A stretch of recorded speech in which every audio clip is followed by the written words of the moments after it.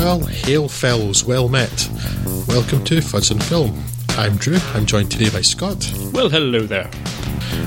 This is our intermission episode for February, in which we talk about the stuff that we've seen with no theme at all other than that we saw it. That's always a theme, to be honest, but less of a higher theme beyond it. I'll stop talking now, and I'll start talking about film instead because I'm on stronger ground there than off-the-cuff intros.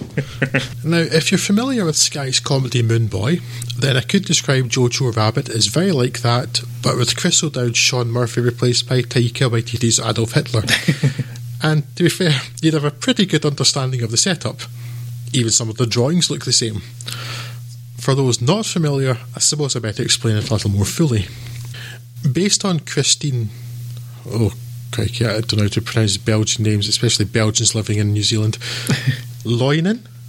I'm going with Loinen. Based on Christine Loinen's definitely not a comedy book, Caging Skies, Taika Waititi's film tells the story of 10-year-old Johannes Jojo Betzler, a member of the Deutsches Jungvolk in der Hitlerjugend, or Hitler Youth to you and I, during the last winter and spring of World War II. So fanatical about and brainwashed by the cult is he that his imaginary friend, played by the director Waititi, is Der Führer himself. The fervent young Nazi is therefore presented with a bit of a problem when he discovers a young Jewish girl, Elsa, Thomasin McKenzie, living in the walls of his house. They come to an arrangement though, where he won't tell the Gestapo about her and she won't cut off his Nazi head. It's all good. As Jojo interrogates Elsa about Jews for research into his book, You Who Jew, suggested as a potential useful text by his Hitler Youth commander, Sam Rockwell's Captain Klenzendorf, he begins to think of her as a friend, and less of a, mind-controlling, egg-laying, bat-wing-having monster. Jojo Rabbit featuring more of your Borat view of Jews. And because Jojo is 10, not evil, he begins to question the Nazi propaganda. But maybe Hitler just made a mistake. Jojo Rabbit has been criticised in many places as being toothless and unnecessary. I will give some weight to this first point. A lot of the bad stuff that happened during the Third Reich is merely alluded to at best. It's certainly not the death of Stalin in terms of it being a toothy satire. But as to the second, I politely request such commentators to get bent. Nazis are bad, and hating others because they're others is bad are seemingly obvious truths that, as a society, we seem to keep having to relearn over and over, especially in recent years. In time-honoured tradition, the Nazis here are treated as buffoons, which I am sure is the reason for the conspicuously bad and inconsistent German accents. It's not quite a low, but, well, it's heading that way. And Stephen Merchant's ludicrous Gestapo officer. Making light of the atrocities of the Nazi regime is an entirely valid way to approach it.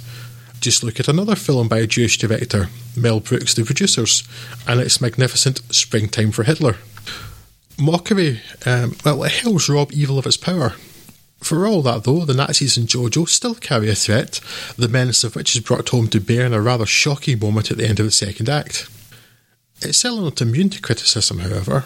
For me, the biggest problem is the fact that visually it feels like a Wes Anderson knockoff, and not just a particularly obvious comparison to Moonrise Kingdom. And Waititi's Hitler sometimes is, it's just trying too hard to be kooky. That he's a relatively inert version of Hitler, though, isn't an issue. This is a 10-year-old's view of the Chancellor, not an adult's. But mostly, it's bloody funny. So watch it, and then watch it again. Yes, I thought this was really, really funny indeed. And to be honest, there's not really an awful lot more to say about it, because it's a comedy film at the end of the day, and it's really, really funny.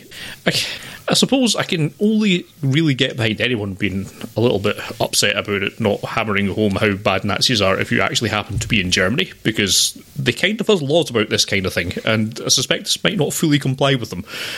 But it doesn't actually matter in terms of what this film's trying to do. As you said, the best way often to criticise these foolish ideas is to just point out how foolish they are and laugh at them, rather than trying to platform them and take them seriously, as though there is some merit in debating any of this. But the only debate should be laughter at it, because it's ridiculous. And how sad it is we keep pointing this out to people. But no, they deserved exactly the same treatment as they got in the producers and the Blues Brothers, for that matter. I hate Illinois Nazis, Scott. They are the worst. Yes, really charming performances from the young lead, the kid playing Jojo, and his best friend as well, who is one of the funnier supporting acts in it. That wee kid is great. Yeah, it's just, I thought, really well executed. Most of its jokes land. I don't think there's too many it doesn't. I didn't have the same problem with you with Wakiti's Hitler, which I found generally funny all the way throughout. So, yeah, if anything, I liked it even more than you did. So, if you haven't seen it, I thoroughly recommend it. And, yeah, really, really great, and deserves all the plaudits that it's been getting. And so here, have some more. Yeah, I saw a couple of reviews that were really, like, 1-star reviews. And, like this one-note comedy falls completely flat. And I know comedy's... perhaps more than any other genre, is so subjective, but yeah, did they watch the same film as me? Yeah, it's really puzzling. I don't get this. And also it features a 10-year-old boy kicking Hitler out a window and saying "feck off Hitler." You know, it's like, yeah. that's objectively funny. Yes. Yes. Yeah, it's I mean, I always did stop my notes when I was making them. Well, like it's really funny, and there is, like, with a lot of comedies, you could just leave it at that, and with the subjectiveness too. But there's a lot more to this film as well. And the one argument around it is the ones that are brought up is like, you know, should it be a bit toothier or something like that? And again, looking at, I'm honestly not sure if this is pitched as a kids' film or not. It's rated 12A, so I'm guessing it's probably not. No.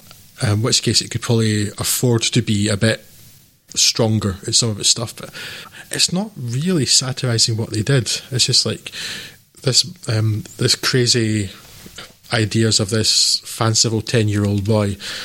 Honestly, not any dafter or far-fetched than the actual propaganda that people were spreading and that some people genuinely believed. So it just kind of highlights how stupid it was, how mental it is to have believed any of that nonsense. Yeah.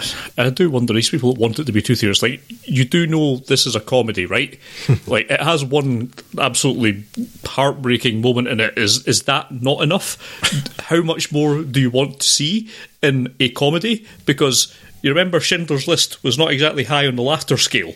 That's what you're in danger of turning this into if you go any much further into that. And I think we all know that Nazis did bad things. We don't need to keep showing those ones in particular to laugh at the general concepts of how Nazis got to the point of doing the bad things, yes. Which this is more interested in. It's far more interested in the ideology behind it and the propaganda and the brainwashing that goes on in these kind of regimes than the actual nasty bits themselves, which is just as valid a target for criticism as opposed to the actual outcome of what happens is once that's been properly processed and given guns at the end of it. Yeah. I mean, it's maybe even more important, Scott, because the whole, like, killing people, I think, is a lot easier to get people on board with, you know, that's probably not good.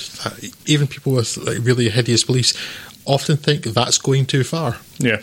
But there are people who believe things almost as stupid as the things Jojo believes about them having lived in the centre of the earth and that their true language is music and things.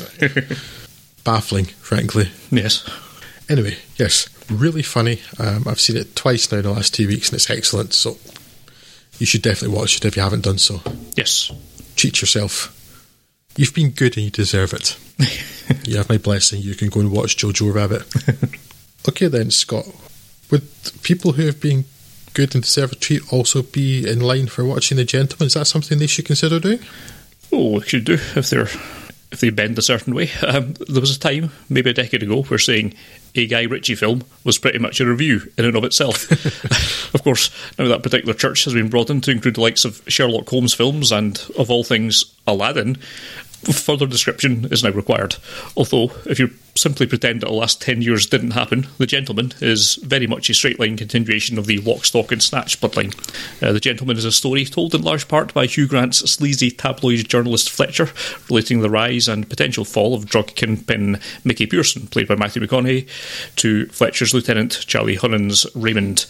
And, well, that pulls in a whole lot of other characters and plot strands that, in classic Ritchie fashion, snowball together in a big old mess of convenience and coincidence, which is fun to watch, but sounds like a cross between madness and nonsense if repeated. Some of those characters include Michelle Dockery as Rosalind Pearson, Mickey's partner and equal in the business and personal senses, Eddie Marsan as Big Dave, the rabid tabloid editor seeking Mickey's downfall, Colin Farrell as Coach, a gym trainer with an unsettlingly efficient grasp of gangland mechanics, trying to get his young charges out of trouble with Mickey, which was caused by the machinations of Henry Golding's Dry Eye, a triad rival who's trying to muscle in on Mickey's operations. Now, popular opinion would be that Guy Ritchie very much lost his mojo after going back to the well of knockabout London gangland crime comedies a bit too often. To be honest, even if Revolver wasn't a patch on Lock, Stock, given that the market is not otherwise saturated with similar outings, I could have gladly watched a mediocre Ritchie joint every 2 years without really complaining. But his time away from the Cockney coalface has certainly built up in anticipation for this, and to be honest, I'm as surprised as you are to report it's pretty much delivered on all fronts. Now, it's not high art, of course, and no, it's not as good as Snatch or Lock, Stock, but it's certainly much closer to that than Revolver or Rock and Roller. Of all things, it's probably Hugh Grant that's stealing the show here, playing wildly and hilariously against type, but the rest of the cast are also dependably excellent, and it has the usual Ritchie punchy pacing and funny, excessively sweary dialogue. I think he's been saving up all of his cussing budget for the last decade and spent it all in this film. Now, it's not perfect, but largely in ways that don't really matter.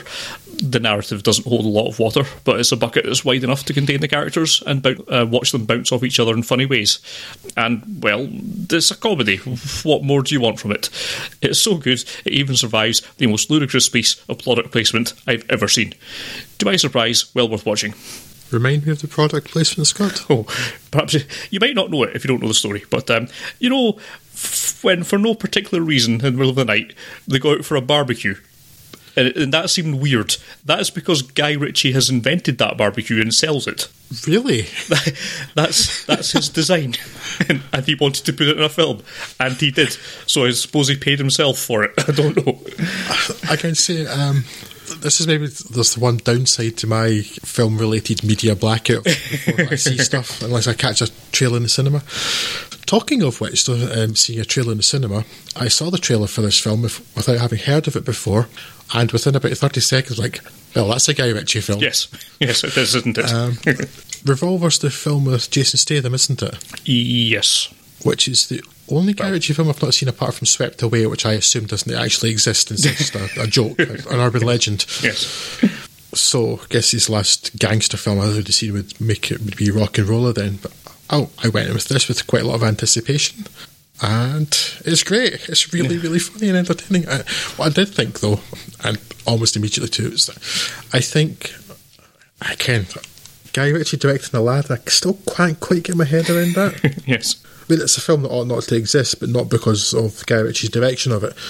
But that was his film before The Gentleman, and I just have this feeling that he basically came away from the set of Aladdin scared by all the bright colours and Disney family-friendly language, and came back to his producers and financiers and says, the next film I'm going to make is going to be all the Guy Ritchie. Yeah. Because in every aspect it's all the Guy Ritchie. And it's just thoroughly entertaining. The plot doesn't make a lick of sense really, but they never really did. It's more just like, right, how is this guy going to have actually screwed over this guy? Yeah. When you think this guy screwed over this guy. And you can guess some of it, some of you can't, again, because of the relative lack of sense in some of it. It's still entertaining. Not massively sold on Matthew McConaughey in it, but I didn't dislike him. I'm not convinced that was the best casting for the role. Charlie Hunnam's great. I've not seen him in an awful lot, actually. I've never seen the TV stuff he's been in. I can only think of at the moment of him being in Pacific Rim, I think. Sure. But he's great. But the standout is Hugh Grant. Yeah. I was not expecting that from Hugh Grant at all, but he's great. I kind of was, in a way, that he was capable of that, because I think you, like I, Scott, were very much familiar with mid-90s Hugh Grant, you know, Four Weddings and a Funeral, the sort of upper-class English, well, twit sometimes, but tough, and like not particularly interesting, and a lot of the films he's in didn't seem particularly interesting to me. And it's like that kind of slightly hapless, slightly effete Englishman, you know, that seemed to be in everything. And then I saw About a Boy, which I enjoyed a great deal, and I thought, okay, now there's definitely something more to him here, because I'd always been turned off by Hugh Grant before, and About a Boy's 2003 or something now, I think, a long time ago. But there's something in there, and he's starting even just there a wee bit, this kind of self-effacing, almost poking fun at that persona, but not quite, because the film doesn't always call for it. And then I saw Paddington 2, in which he is clearly happily taking the mick out of himself and just like playing a role you wouldn't really expect him to be capable of, or willing to do at least.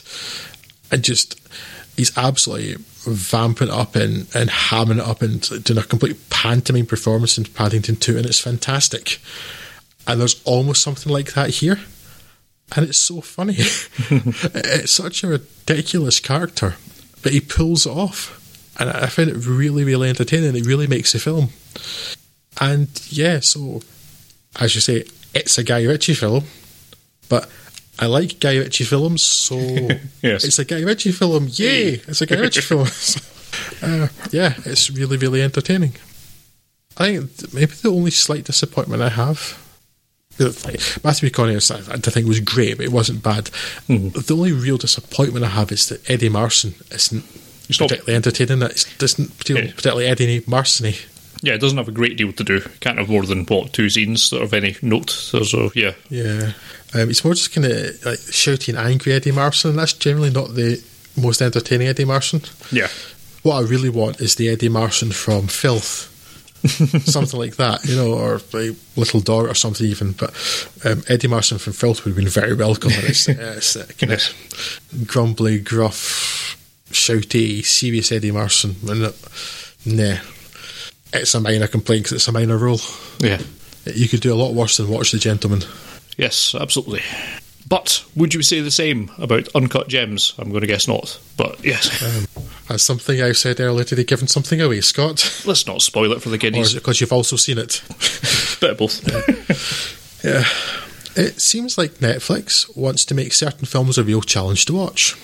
Firstly, Uncut Gems is an Adam Sandler film. Secondly, it's an Adam Sandler film on Netflix, and we know how that's gone before. Thirdly, they purchased an Adam Sandler film with an opening 10 minutes that is so ear-bleedingly scored and discordant that I found it a genuine struggle not to end the film there and then. I don't think I've suffered such an oral assault since Philip Glass's Score for Notes on a Scandal, which is probably the result of your particular ear problems, because of your ear problems, Scott, I just realised. Yeah. The film begins with a Chinese-run mine in Ethiopia, where Ethiopian Jews have unearthed a rare conglomeration of black opals. A close-up of the opal then transitions into the inside of Adam Sandler's arse. Not joking. As we see footage of his characters, that's New York jeweller Howard Ratner, his character's colonoscopy. Through some never-explained connections, Howard has obtained the rare uncut gems and hopes to sell them for $1 million to pay off his debts. Those debts are substantial and are to bookies and loan sharks who, well, they're not the type to send a demanding letter. Complicating this is the fact that one of them is even an in-law. Howard may have a successful jewellery business in the Diamond District, catering to rich customers such as NBA star Kevin Garnett. Here, for some reason, playing himself as a superstitious and untrustworthy asshat.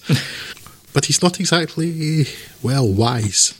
Regularly borrowing from Peter to pay Paul, or more accurately, borrowing from Peter to place a bet with Simon, and also with the money he got pawning his friend's jewellery, in the hopes of winning enough money to stop Paul breaking his kneecaps. Though probably he'll end up also owing Simon, and even if he wins, he'll brush off Paul and his friends because he can maybe bet again with Simon and or Trevor and get some more. And he definitely won't lose it, and it won't all go tits up because he's a smart man with a plan. What could possibly go wrong? And while this is happening, he has to pretend his marriage to Dina, Adele Dazeem, is just peachy. for the kids, while trying not to blow his relationship with the girlfriend Julia, played by Julia Fox. Howard lives in a dream world where everything, despite all previous evidence, will go according to plan, and instead of considering being punched in the throat or locked in a boot by a debt collector a problem, he shrugs it off as well. No biggie. It seems that we are supposed to see Howie and his indefatigable optimism as resilient, charming and sympathetic. And, well, if he even once acknowledged that he had a gambling problem, then at least the latter might be possible. But no, he's a pillock and deserves everything that's coming to him. Adam Sandler's actually pretty good in Uncut Gems. Quite the best thing about it. It has been described by many as a career best performance. A low bar, but, well, still. And technically it may well be, but it's largely to no avail. Neither his character nor any other in the film is likeable or interesting. I mean, I did care about what happened to Howard, but only because he was an absolute plank that I wanted to see suffer. Add to that numerous scenes with the terrible synth score and 20 people talking at once and phones ringing and doors buzzing, and if you want a headache, go ahead and watch Uncut Gems. If you'd prefer to stay headache-free, avoid. Yeah, now, I've not seen any other Sadfi Brothers film, and I won't. But from what I can gather, they're trying to make films that actively make the audience uncomfortable. They've embraced the whole Brechtian nature of things, and Mako commented, my wife, when watching this, that this film was making her anxious. So I suppose it is achieving its design goals. But for non-film related reasons, my brain is currently already 100% filled with anxiety and is entertaining no further applications for additional anxiety. Thank you so very much. So yeah, this film just sort of bounced off me, and the minute you stop even pretending to care about Sandler's character, it's just 2 hours of Adam Sandler shouting at you. Not everybody's shouting at you, Scott. Any of those scenes he's shot with, the noise is relentless and it's painful. Yeah. It's genuinely painful. I just could not bring myself to engage with it on the levels that it wanted me to engage with it. It's and again, that's sort of the point, but it's a stupid point. I don't get it. I'm sure someone cleverer than me can explain how this is in fact a great piece of filmmaking because of that. Whereas I just thought it made it difficult, unnecessarily difficult and tough to watch. And I think even if you did get on board with that, I'm not sure what benefit it would be bringing to anything. What would that aid? I'm not convinced. It's one of these things, like, they've achieved what they wanted to do perfectly. I'm just not so sure that achieving that was a particularly good idea. Yes, it wasn't really worthwhile. Yes. So, yeah, a lot of people seem to really, really love this film. And, again, fair play to them. I'm glad they've found something to love in it, but I just could not be bothered with it. I don't necessarily think it's a bad film because it's got a specific vision and oral profile in mind, and it's achieving that, and there must be some explanation for that. It's, and Sandler is actually pretty good in it, I'll happily admit that, and yeah, I just don't get it. And I think a lot of people won't get it, and I'm not so sure that that's a comment on my understanding of it so much as the Sadfi's deliberate obscuration of what they're trying to tell us with this film. What is ultimately the point of having this technique that you're deploying to push us away from it at the same time as trying to draw us in with the character? And its humours are out of balance for me, and it just didn't work. I was repelled by it, and I didn't particularly care to overcome that repellence because I didn't see the point of doing it because I wasn't all that interested in the characters. So, c'est la vie. I'll let this one sail away. Yeah, the problem with Sandler isn't Sandler this time. It really is the writing of that character. Yeah, I think he makes a really good fist of what he's given, but it's just like, what are we supposed to make of that character? I mean, he's an idiot. Yes. It never sits well with me, and he's, kind of almost like willfully stupid at some points too. It's like, there's a violent person who gets locked in a small space at one point, and he taunts him. Yeah. Well, that's not going to end well, is it? Why are you doing this? That's not clever. Some people don't deserve to live safely and act like that. Yeah. It's had so much praise too, like the National Board of Review. I don't know what that is. I'm just reading this on Wikipedia, but They sound official anyway. It's a national board. Chose it as one of the top 10 films of 2019. No. Nope. Nope. No, it's one of the worst films of 2019, but no. The top, no. Just no. Yeah, but it's the noise of this film that gets me more than anything. It's a genuinely unpleasant experience. It didn't make me anxious, it just made me angry. Don't make me anxious. You wouldn't like me when I'm anxious. But yeah, I had been looking forward to this because it got so much praise and oh, well, I've made that mistake again then. Okay. Right, Scott. Well, we finish off on something that I'm actually really disappointed I didn't get to see because it disappeared out of cinemas almost immediately. And that's a new Armando Iannucci film. Now, tell us, did it deserve to disappear out of films almost immediately? I'm assuming no. No, of course not. The personal history of David Copperfield, and I suppose I should perhaps feel ashamed that I've not read David Copperfield, or to be honest, much of the Dickens works, but life is short, and I feel I've pretty much got the gist. Being poor is awful, and rich people are awful. And the plot of Great Expectations, probably considered his best work, is really, really dumb, so you may as well avoid it. Yeah. Anyway, rich people being awful is pretty much the gist of his output, right? It's certainly one of the central themes of Armando Iannucci's adaptation, in which Dev Patel's David Copperfield narrates his own journey through life in Victorian times, growing up happily, played as a nipper by Chirag Varsani, in a well-off family until his widowed mother, Morfydd Clark's Clara Copperfield, marries the outright evil Mr. Murdstone, Darren Boyd, who before long packs him off to London to toil in his bottling factory under, well, Dickensian conditions. There he toils for years, lodging with the somewhat sketchy Mr. Macabre, Peter Capaldi, and his family before making a break for freedom after being informed some weeks after the funeral that his mother has passed away.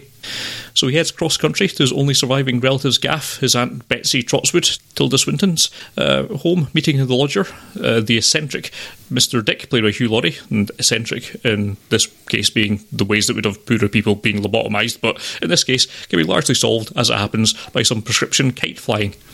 Betsy eventually agrees to fund David's education, so he's sent to a boarding school where he'll become friends with the dashing yet troubled James Steerforth and Ewan Bernard.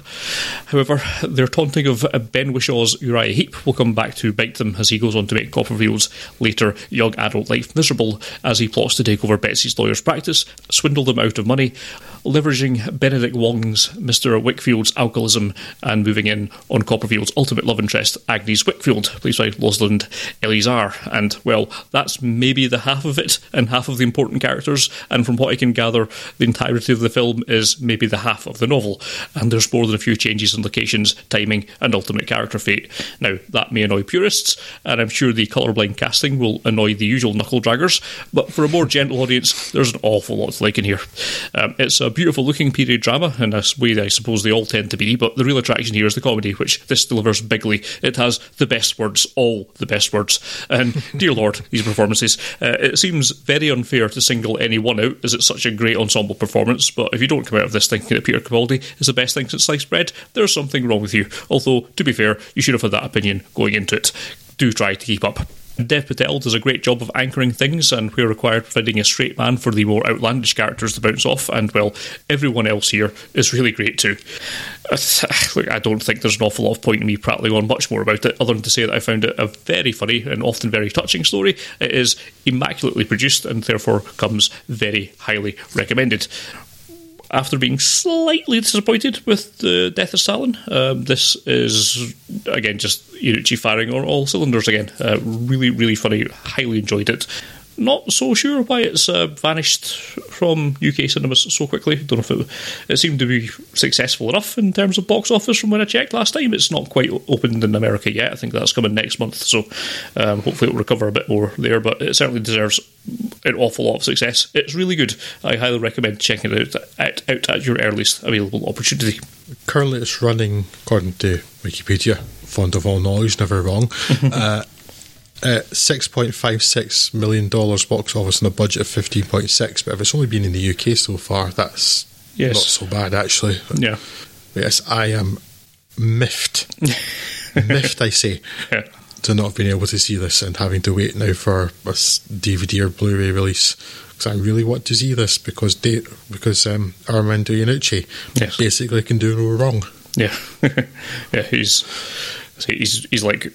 He's either been in or produced or written like most of the best British comedy in the past, like 30 odd years. What year is this? Is it? 40 maybe. Yeah, or at least someone who's worked with him and maybe rubbed something off on there. And he's had his effects across the pond as well because Veep's amazing. Yes. So yeah, miffed, thoroughly miffed, Scott. It's something to look forward to. So. There is that. Perhaps when I finally catch up with it, I'll drop a few sentences into one of our future episodes to give you my obviously hotly anticipated thoughts on it as well. Well, that'll wrap us up for today. If you would like to get in touch with us for these or any other considerations, then please do so. You can email us podcast@fudsonfilm.com. You can get in touch with us on Twitter, we're there at fudsonfilm, or you can hit us up on Facebook at facebook.com/fudsonfilm. And until such time as we next reconvene round the podcast tables, I shall bid you adieu, and I'm sure that Drew will do too. Fairly well.